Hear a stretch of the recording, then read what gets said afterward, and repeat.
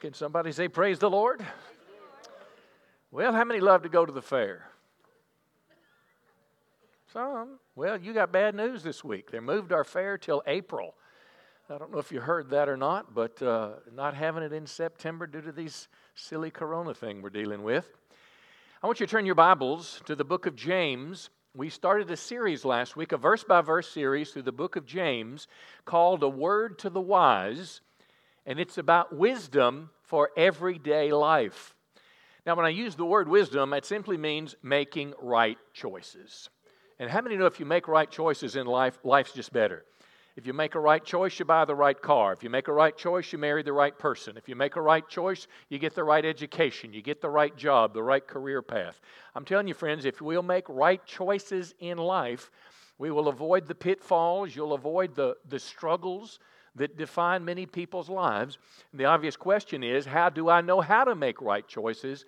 Well, this is the thesis of this series, is that wise people will apply God's Word to everyday decisions in life. And if we do that, we'll make the right choice.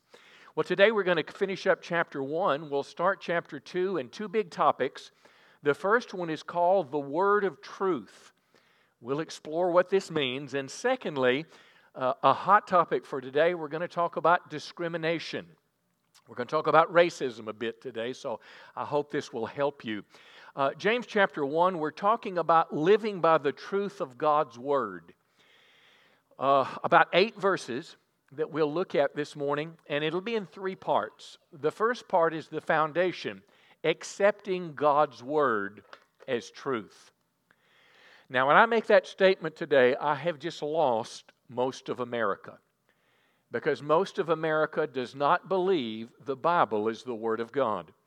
Most of America does not believe that the Bible is absolute truth. Most of America does not believe that the Bible was inspired by God and it's profitable for living.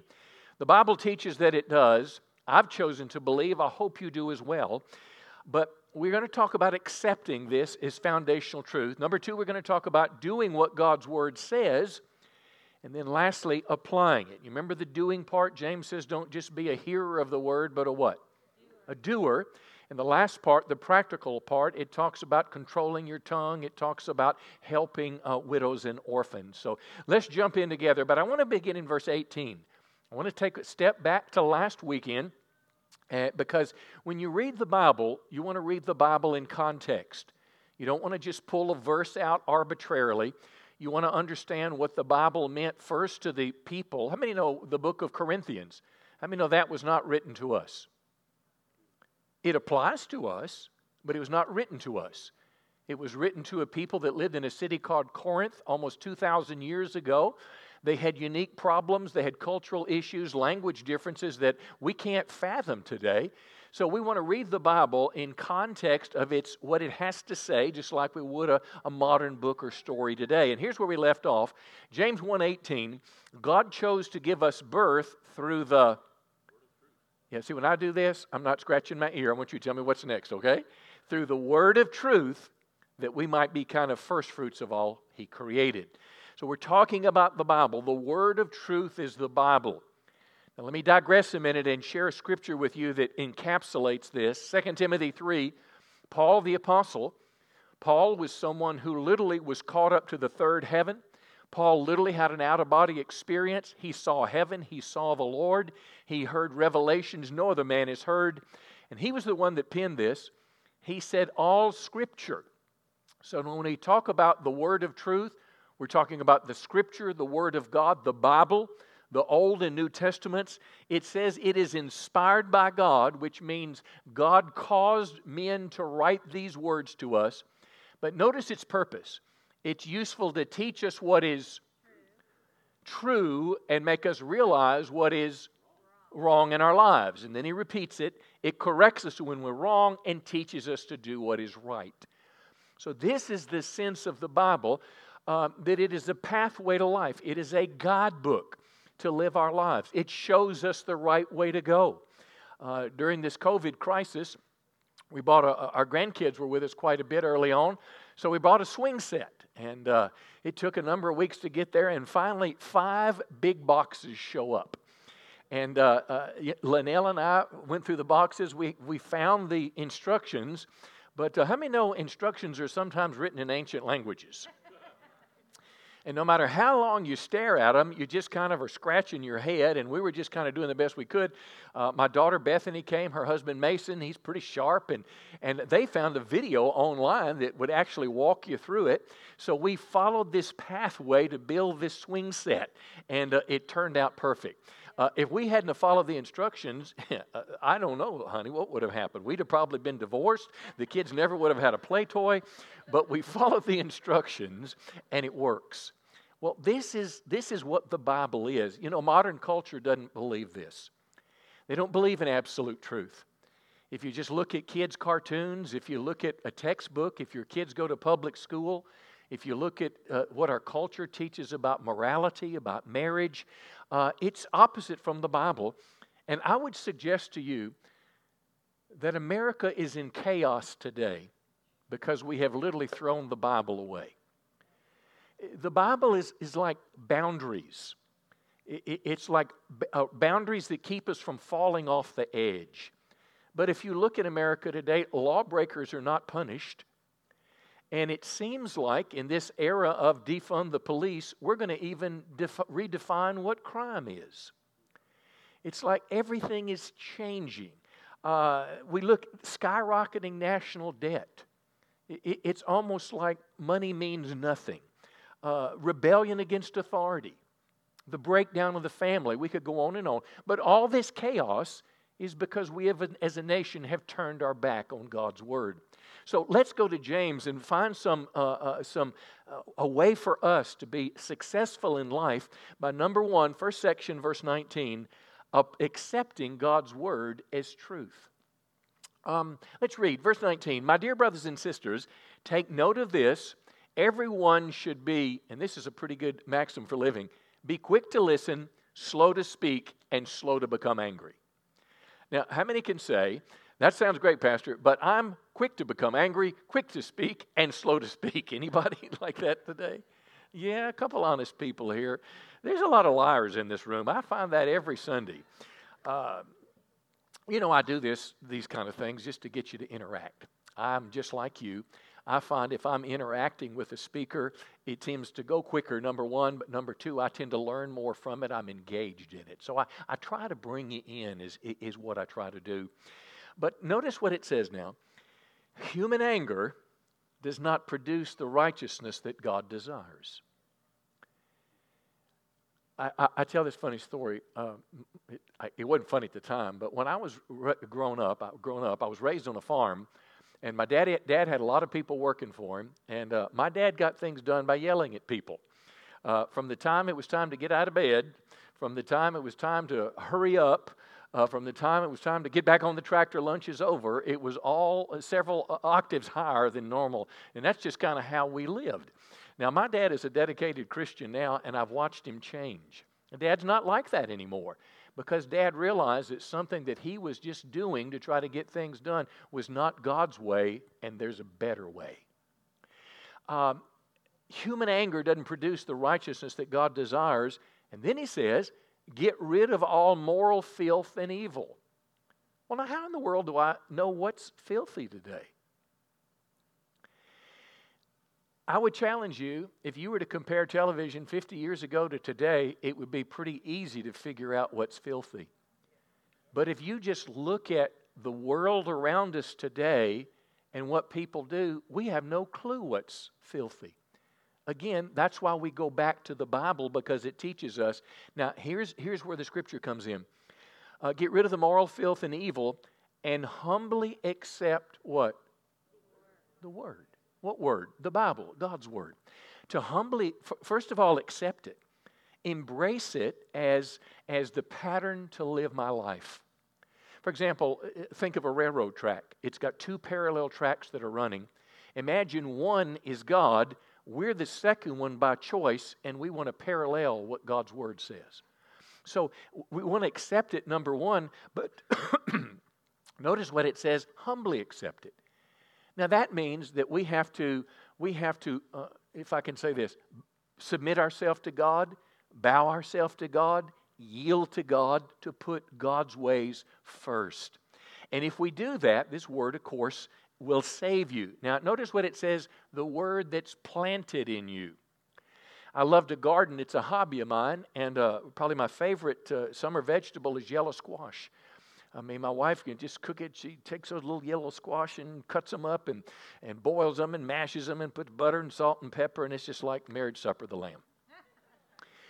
But I planted some at first, and then I know they're not going to last that long. And when I see that one's starting to bear, I take some seeds and I put them in the ground for some more. And now I'm starting to eat this second crop because the seeds were planted and they grew. Well, in the same way, God wants His Word to grow in us. He wants to take us wherever we are at our level of maturity, and He wants to grow us into the person that He wants us to be. And this is how we mature believers live the Christian life. We listen to the word of truth. We recognize destructive things like anger or words that we've said that are destructive. How many know fights have been started, relationships destroyed, divorces happen, people go to jail, all because of words that are thrown out there that can't be taken back because of anger.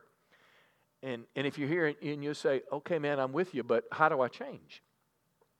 All of us, have some level of anger at different times. My wife and I got angry at each other the other night. I don't know what she did, but honey, I'm just teasing.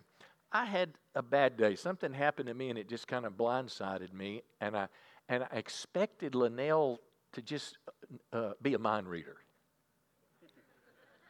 So I just kind of threw something out there, and she didn't take it and say, oh, honey, you're so good, and I understand, and they're bad. She didn't do that.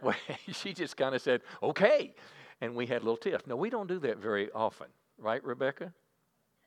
She's my daughter on the front row here. But we do it. We did it. Well, here's the deal. I have friends that do it all the time. I have friends that live with this devil inside, this demon, and they go from one destructive place to the next. They can't hold a job. They can't hold a marriage. People don't like them because it's out of control. So here's the question. How do I control that? How do I control those little words that are like darts that come out of my mouth? I'm going to tell you, I'll help you on this one. The first thing, friends, how we change is accepting God's Word. In other words, bringing your life to the Scripture and comparing it and saying, Lord, I've got a problem. I need you to help me. Now listen to this next one. It's huge. When we accept the difference between right and wrong behavior, then the Word of God and the Holy Spirit have power to change us. Listen, I'm for anger management classes, but I know a lot of people that go through anger management classes, and they're angry at the instructor when they leave. Listen to this. Let me help you with this. The Word of God and the Holy Spirit. Listen to what Hebrews 4:12 says about this book. It says the Word of God is alive and... Now think about that just a minute. This book is alive. Now, it doesn't have breath like I have. It doesn't have a heartbeat. But somehow the author of the book can take the person who reads it, who embraces it, and produce change in their life. And one way that he does this is through the Holy Spirit. The Holy Spirit, Galatians 5, the Holy Spirit produces this kind of fruit in our lives. I planted some young fruit trees a couple years ago, and they hadn't borne fruit yet. But I'm hoping next year that when they get a little bigger, there's going to be pears, and there's going to be plums on the branches. Well, in the same way, this is what the Holy Spirit will do for us. The Holy Spirit produces this kind of fruit in our lives. Love, what's the next word? Patience. Maybe you can't even wait for the microwave to make popcorn. Do you know the Holy Spirit can help you with that? The Holy Spirit can help us with kindness and with goodness. The Holy Spirit can help us with gentleness and self-control. Isn't all this the opposite of anger and sharp biting words? Sure it is. Could we just take a minute right now and whatever you've been thinking about in your own life that you're struggling with, could we just ask the Holy Spirit to help us right now? Just bow your head, but I want you to pray, not just me. Say, Lord, I believe that your word shows the right way. And I've got some things in my life that I know are not right, but I confess I have been helpless to change them. And I want to invite you to help me. I want to ask you, Lord, to take those character attributes and flaws in my life and turn them around, turn them upside down, and make me into a new person. I'm going to cooperate with you in Jesus' name. Come on, give the Lord a good hand this morning. Now, let's move to the second part, doing what God's Word says. Verse 22, say this with me. Do not merely listen to the Word and so deceive yourselves, but do what it says. Do what it says. Anyone who listens to the Word but does not do what it says is like it's someone who looks at his face in a mirror. Now, think of this analogy. We're talking about a glance versus an intense stare. After looking at himself, he just glances, he goes away, and immediately forgets what he looks like. I mean, ladies, don't you just hate it? You're in the mirror for a while, and your husband goes to the mirror and just kind of does that and off and running. Well, no wonder you look so cute and he looks the way he does. But look at verse 24. He looks at himself, he forgets what he looks like. Now, the picture here is a person that just hears the Bible, hears a sermon, and just like that forgets it, and it never takes root. But listen to this next part. It's probably the most important. Whoever looks intently into the perfect law, God's Word, this law that gives freedom. Isn't that what we're all looking for? Is freedom from these struggles? Well, as we look intently into the Word of God and continue in it, that's the key, that we continue pressing after God, not forgetting what we've heard, but doing it, what's going to happen? God will bless us. God will bless us. Now, this word look intently, it means to look closely and learn what's there and apply to the way we live. Now, let me talk about a mirror a second. If you have teenagers, or if you are a teenager, you know there's two things in this life that are like a nuclear bomb. The first one is if someone unfriends you or defriends you on Facebook. How many know the world has just collapsed? The second is if you get a pimple, a zit, on your face that looks like a volcano about to erupt. As you look at that thing in the mirror, you look at it from different directions. You don't know if you need to do a little doctoring or if you need to wear a Band-Aid. You put a Band-Aid on it and that looks worse. You put makeup, you do things. Now that's what a young person does. But how about an old person that gets a little spot on your face? What are you thinking about? Oh no, skin cancer. And this little mole begins to grow and then it gets a little hair in it. And then you say, honey, bring the flashlight here, or turn on that bright mirror that you've got. And you're looking intently at it just to see if makeup is enough or if you need to go to the dermatologist. Now, we all understand what that's like. That's exactly what we're saying about the Scripture. That reading the Bible shouldn't just be cursory. And I highly encourage everyone to read their Bible every day. I've been a Christian for over 40 years, probably 45 years. I've never backslidden. I've never walked away from God. I'm not perfect. But the one thing I credit, the fact that I've stayed with God for 45 years, is every day I have a time with God. Every day I read my Bible and every day I pray. I might miss one every once in a while, but if I do, I get right back on track. It will change your life. Get you a good study Bible. If I was going to get a Bible, my all-time favorite is what's called the Spirit-Filled Life Bible. It's New King James. It's New Living Translation. The Life Application Bible is a great one. The ESV Study Bible is a great one. But I'd get a Bible and I would make it a part of the fabric of my life. Listen, it's not enough to know Bible doctrine and facts. We've got to do what it says. And let me illustrate that this way. Let's say your marriage is in trouble just a little bit. And you don't know what to do. Can I tell you what to do? Very simple. Start going to the Bible. If you would just go to Ephesians 5, and husband, if you would just do one thing. Ephesians 5 says, husbands, love your wife as Christ loved the church. And ma'am, if you would just do one thing, do what Ephesians 5 says. Show your husband honor and respect. You say, well, he's not worth honor and respect, and I ain't giving him any. I understand he's not.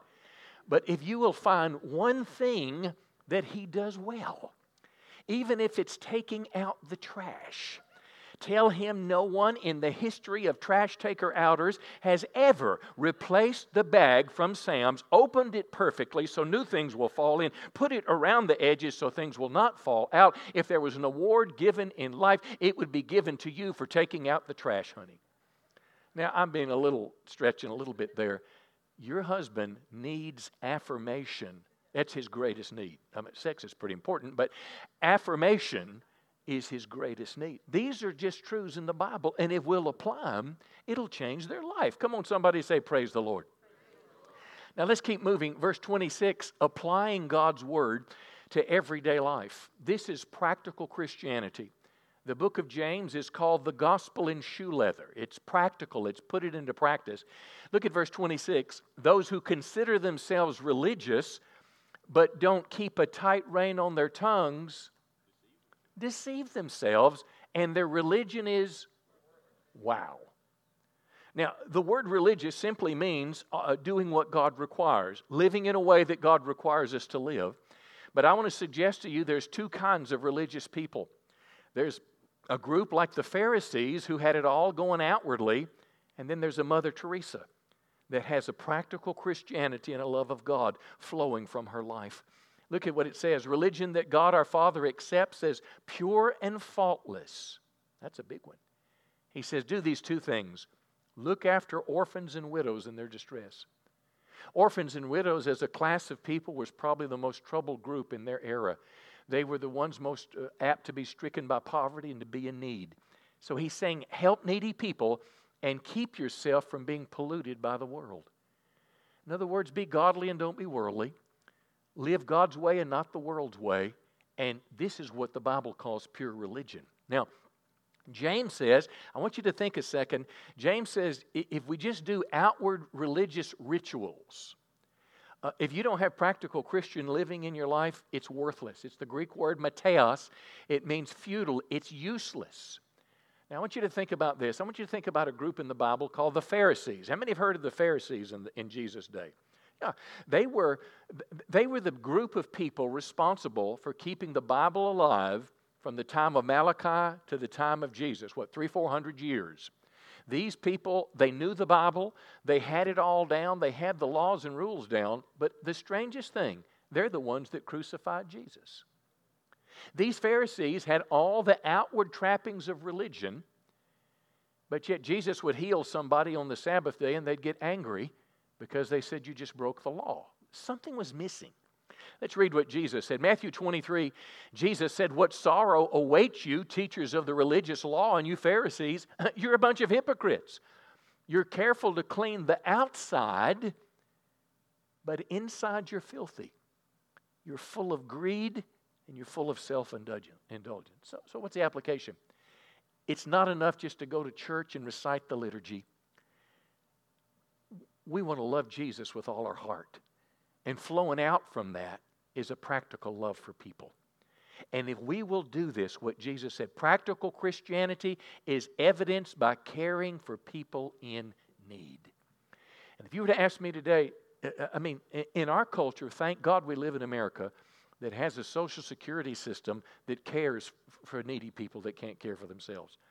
We don't see a lot of orphans in America today. We have orphanages and there's systems to care for them. Most widows are cared for, but many are still in need. But how about a single parent? I think one of the greatest needs for ministry in the church world today is a single mom or a single dad, barely trying to make a living and trying to raise healthy kids in a world that's so demanding. How about today, a COVID patient? They're the ones that, if you even think somebody has COVID, society's got you programmed to do that. Well, let's say they get it and they're home quarantining for a couple weeks. How about bringing them dinner and just putting it on the front porch or making something to bring by? My wife told me this week, she said, I have a new hero. I thought it was me, of course. But she said, no. She said, my hero is Karen Rayfield. And I said, well, why? And she said, well, she met this girl, this lady, this woman, and she had 3 kids, and she was pregnant, and she just couldn't handle it anymore. She was just going to turn them over and walk away from them. She said, I'll help you find a place for your children. And she was pregnant, was going to have an abortion. She said, if you don't abort that baby, I'll find a way to make sure we raise this baby. See, this is what the world needs. The world needs people that are willing to care for other people. It's what's missing in our world today. And this is what Scripture teaches is pure religion. That you and I are helping other people created in the image of God, sharing them love of God in both practical and tangible ways. Come on, give the Lord a good hand today. He's worthy of praise. Now, I'm going to spend the last few minutes talking about the beginning of chapter 2. Broadly, it's called Serving All People with Compassion. But I want you to remember this phrase. We're just going to look at 4 verses. Love everyone and don't discriminate. Let's get in this. Look, chapter 2, verse 1. Now, the example he's going to use has to do with economics. But let's read it. It's got broader application. He says, my brothers and sisters, believers in our glorious Lord Jesus Christ must not show favoritism. Now, that doesn't mean you can't have a best friend. But favoritism means treating one person better than another. One translation says, never think some people are more important or better than others. The social distinctions.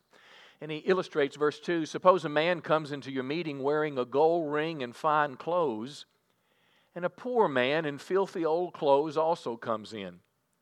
If you show special attention to the man wearing the fine clothes and say, here's a good seat for you, but if you say to the poor man, sit on the floor by my feet, have you not discriminated? Now we know this word today, discrimination. It's similar to favoritism. It means treating people differently based on personal attributes like their skin color, their gender, their social standing, how much money they have. Our world has become very keen to this. Notice he goes on to say, you've discriminated among yourselves and you've become judges with evil thoughts. You've become a judge. You've set yourself up to a place to decide, I'm better than you because of the color of my skin. Or maybe you feel projection from someone that says, I'm better than you because I live in a bigger house or because I drive a nicer car. I'm better than you because I graduated from, you pick it, the Texas side, and you graduated from the Oklahoma side, so I'm better than you. My wife got her feathers ruffled this week. Someone that she cares about accused us of being rednecks. And naturally, they weren't rednecks. They were sophisticates.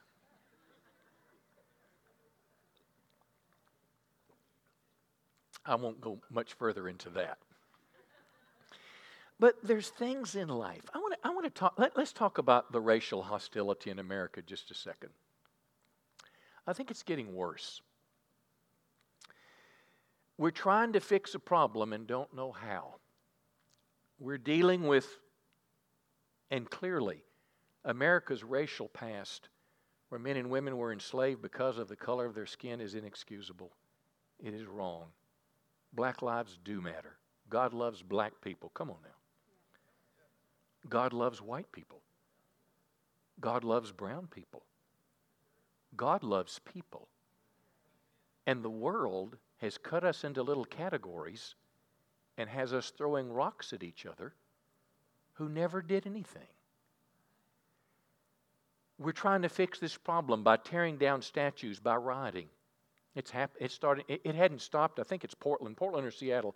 It hadn't stopped in 58 days now. Every night they're rioting, they're burning things down. Federal courthouses are being pillaged and set on fire. It's happening in Louisville, Kentucky. Our militias are going down the streets. Another place it happened I read about this morning. We're doing this. We're attacking good police officers. We're attacking people who disagree. You publish an opinion on social media that doesn't fit the, whatever you want to call it, the politically correct speech, the mantra of the day, and it's this force like a bulldozer out there that's squelching anything that differs with whatever this new line is. Politicians are playing all of this to get our vote. And I want to tell you, friends, what we're doing will not solve the racial problems in America. And the reason why is because the racial problems are not external, outward things. They start with the heart. And I want to talk about this. I want to share with you some practical biblical advice, but I want to tell you how crazy an example that it is. I use these little ear monitors. We used to have big old things on the stage, and it's not because of the ego of the person that's playing the drums. It's because if you, as a speaker, if I can't hear myself talking, I'll lose my voice in 4 minutes. It's weird. So these little things that fit in my ear, well, my old ones went out last week, and I told Pastor Zach, I said, I need some more. So he gave me some new ones, and the cords happened to be black. And I put them on, and I just asked him, I said, Zach, I don't want people to see them. I want it to disappear, like my little microphone. I just want it to disappear so they just see me. Can you get me some flesh tone ones instead? And he said, are you a racist?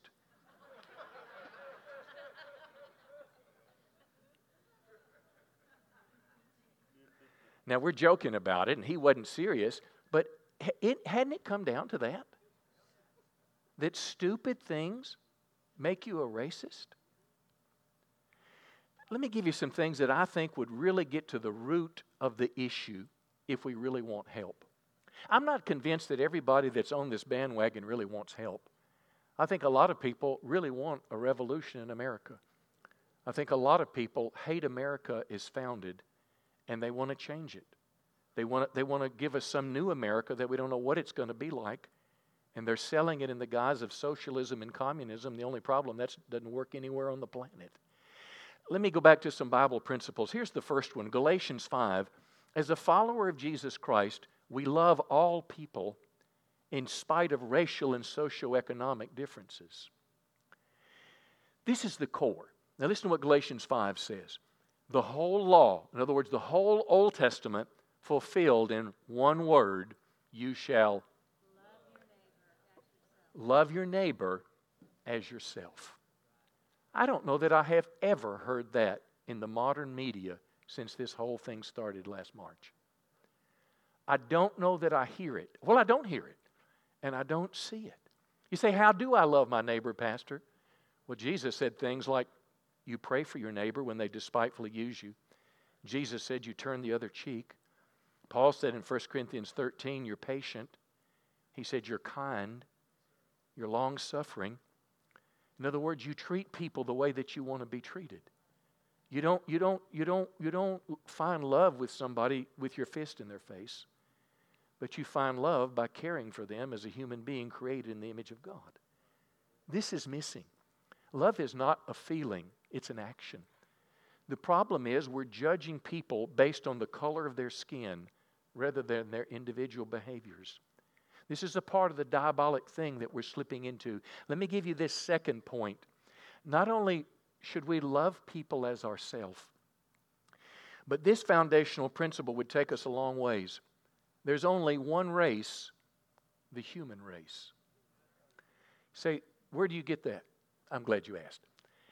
Acts 17, verse 26, it says God made from one man, this is Adam, God made from one man every nation of mankind to live on the face of the earth. Which means that, listen, the modern idea of race is not biblical. All you hear today is, are you black? Are you white? Are you brown? Are you Asian? Are you Hispanic? And it's called identity politics, but they get us in our groups and they tell us how other people have hurt our group. And everything is about the color of our skin. Listen, the Bible does not differentiate people that way. Every human being is created in the image of God. The people that you look at and despise, friend, that are doing crazy, stupid things are your third cousin. or fourth or fifth.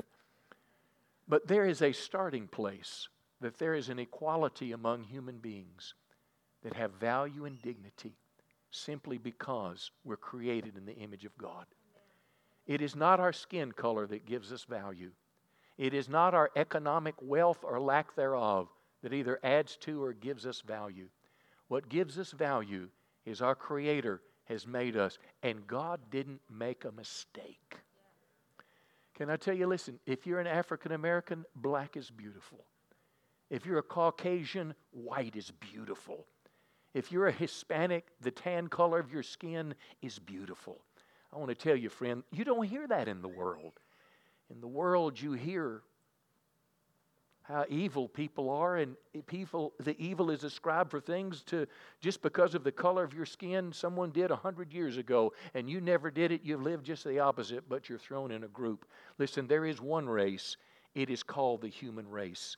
And our modern discussion on race is dividing us, not reconciling us. It is building walls and not bridges. Maybe the starting place is to realize we're all created by the same God. Come on, give the Lord a good hand. Let me give you another one. A big word in our world today is equality.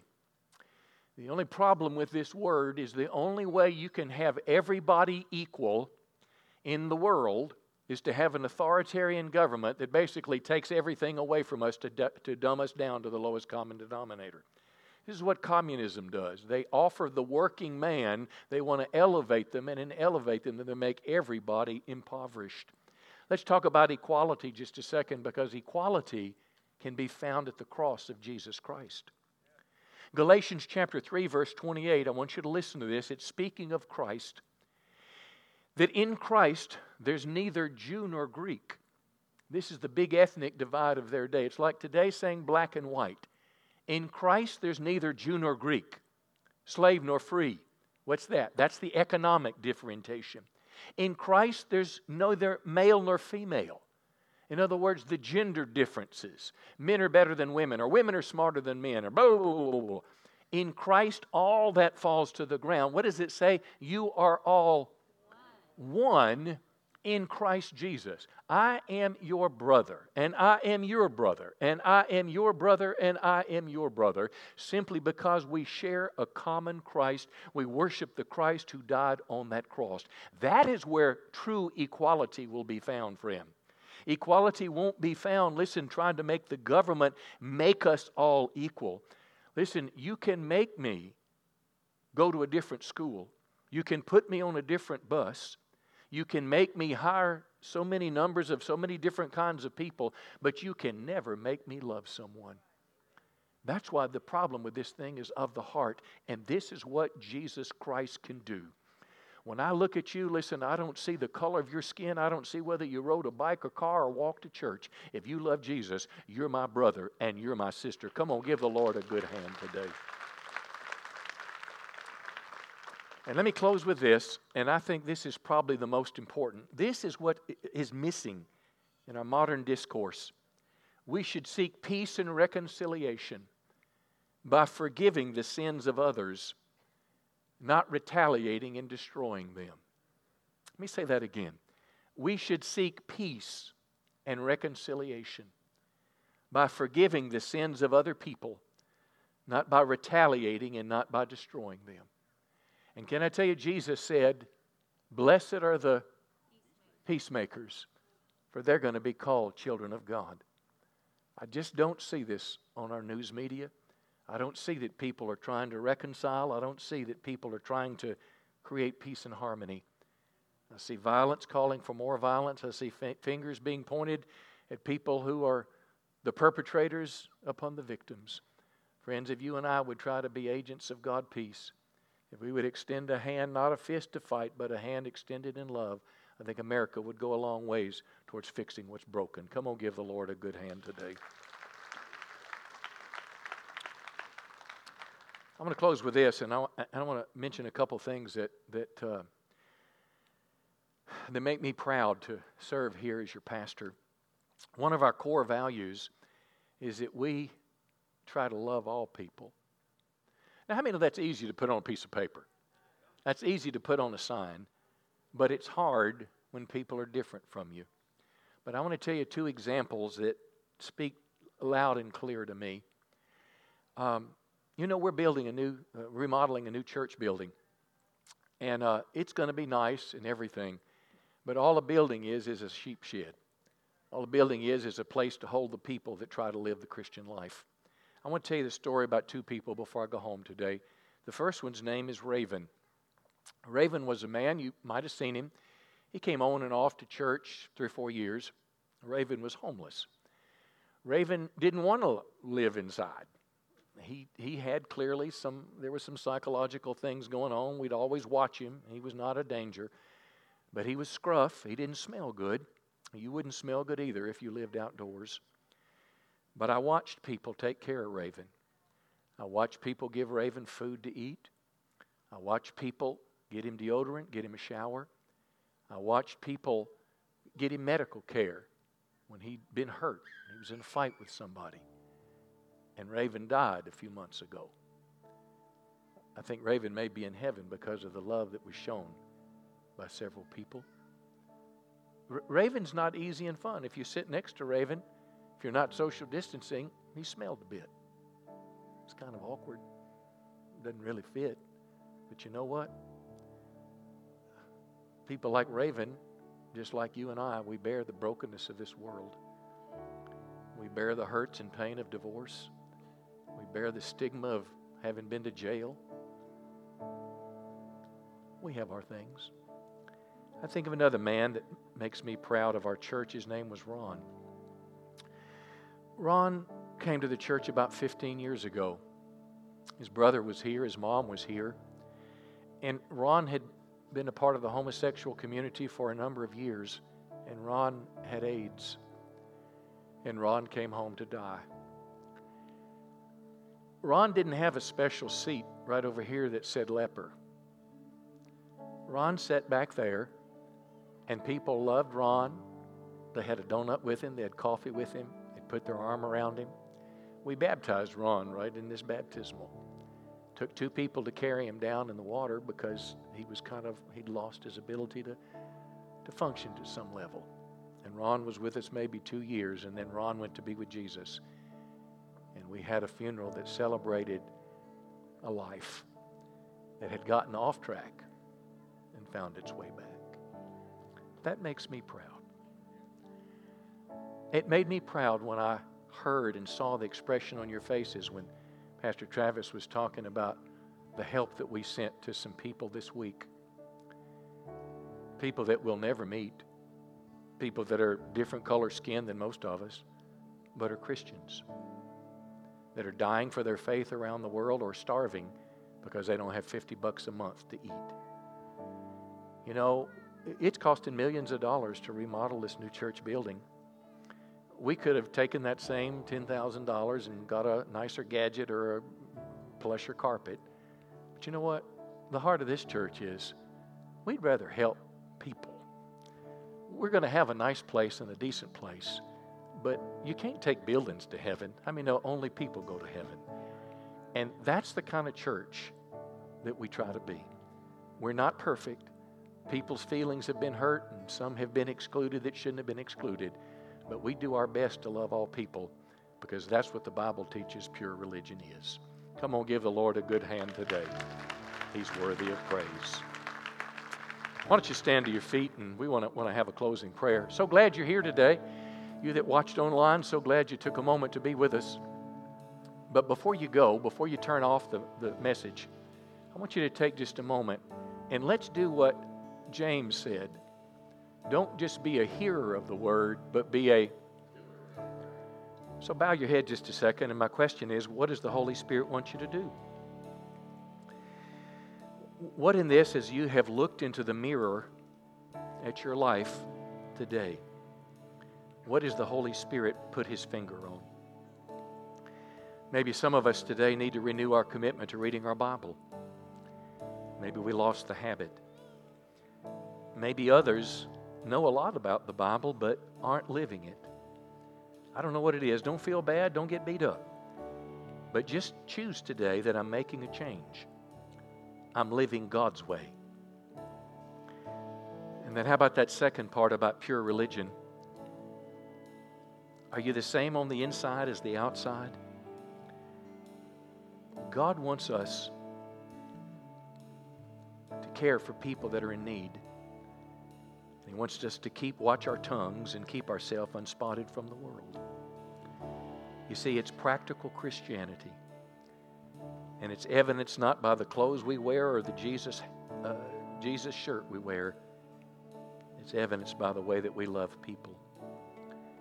So, Lord, we want to pray today for the love that we've talked about for this racial problem in America. We want to pray that you would help Christians be a part of the solution. I want to pray that you would always help this be a church where everybody's welcomed and everybody's loved. But for us as individuals, when it comes across our pathway, help us do what Jesus would have us to do. And this is our prayer in Jesus' name. Let's close with one last song here, and as they're getting ready to play this, after we dismiss, we've got 4 doors to exit. Please social distance as you go. If you've got a mask, I'd put it on as I was walking out. If you're a guest, a visitor, if you go out the front door in the lobby, they've got a gift for you. Bring your card there. But otherwise, if you're a member, there's opportunities to drop your offering off at the doors as you go. But they're going to sing a last song. I want our prayer team to come to the front. We always want to make a place for individual prayer. It's a little more complicated with COVID going on. I need some more prayer members up here. But if you need personal prayer when this is over, I want to ask you to just kind of remain at your seat. And one of these people that are prayer partners, they'll come to you and they'll pray with you. But if you're here today and say, Pastor, my greatest need is I just need to get right with God. Now look at me just a second. Turn everybody out just a moment. I just need to get right with God. If that cross represents Jesus, and you're honest enough to say that you kind of get close to the cross and maybe you felt close to God today, but after church is over, you just kind of go back to life the way it was. And whenever you have a religious need, you kind of turn to the cross, but you keep going. Let me tell you what it means to be a follower of Christ. It means you come to a place in life where you stop trying to go your way and you're ready to go His way. You humbly ask God to forgive you for what you've done wrong, and you commit your life to follow Him the rest of your life. That's the defining moment, friend, when everything changes. And maybe you're here today and you've tried to find happiness in the world, happiness through money, relationships, education, alcohol, and none of those things satisfied. Jesus satisfies. Maybe you're here today and there's a great burden and weight of sin. You need the forgiveness of God. Listen, friend, that's what Jesus is all about, forgiving our past and giving us a brand new start.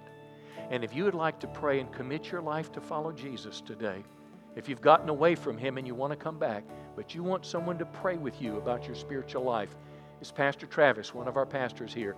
I want you during this song just to come up and let him pray with you. It'll be the most important thing you've ever done. Listen, let's go ahead and sing our last song. So glad you came. I love you. And let's sing this song and we'll dismiss. God bless you. Let's sing this together. You're worthy of it all.